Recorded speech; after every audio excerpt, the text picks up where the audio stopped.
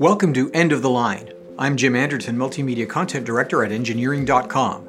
On today's episode, here's a solution to the auto industry chip shortage.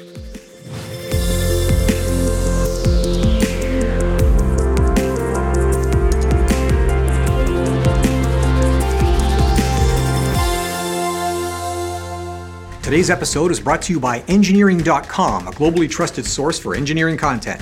Check out this and many other exclusive videos for the engineering professional found only on Engineering.com TV today. If you've ordered a new car or light truck to celebrate the passing of the COVID-19 pandemic, congratulations. If you're lucky, you'll get it soon. Many buyers will not, as their cars are either not being built or are sitting in storage lots awaiting the critical integrated circuits they need to operate. Now, there's a global chip shortage, and despite the usual Monday morning quarterbacks that pop up on MSNBC or Bloomberg, no one saw this coming.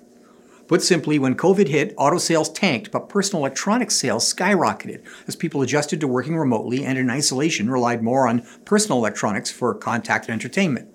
Now, the semiconductor industry responded, switching manufacturing capability to consumer electronics. While auto demand is back, so is the demand for chips, except that they're simply not available. Why?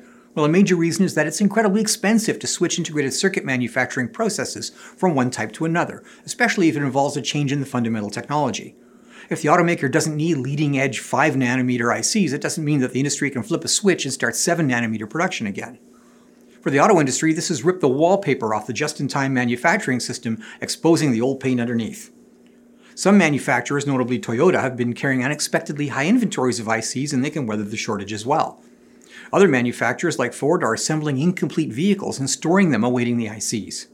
Even lower volume manufacturers like Tesla are affected.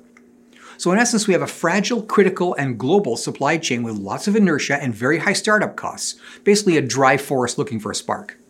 Now, it's easy to point fingers after the fact, but more than one industry expert has questioned whether the risk to production caused by heavily decentralized manufacturing really saves money in the long run.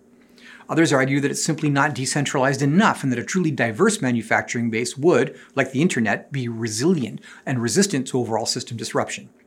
I think that the major part of the problem is a serious lack of standardization in the auto industry.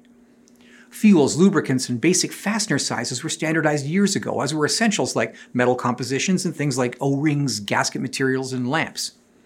Now, given the relative simplicity of most automotive control functions, particularly in body control modules, compared to things like video games, it's difficult to believe that a global automotive industry working group couldn't establish a standardized chipset for driving most automotive functions, using previous generation technology like 7nm, which is widely available. Now, individual manufacturers could still write their own code to differentiate their products, but it's difficult to understand why basic control modules can't be as interchangeable as the fuses that protect them. Now, the chip shortage may cost the automotive industry worldwide $60 billion in lost revenue. With consolidation, there are now fewer, bigger manufacturers. Maybe it's time for some engineering VPs to get together over a cold one and ask themselves why everyone needs a different kind of shovel to dig the same hole. Well, that's it for this week's episode of End of the Line. To check out these podcasts as videos, visit Engineering.com TV. If you like this show, consider joining Engineering.com to get personalized story recommendations, follow topics you care about, and participate with the global engineering community. Thanks for tuning in.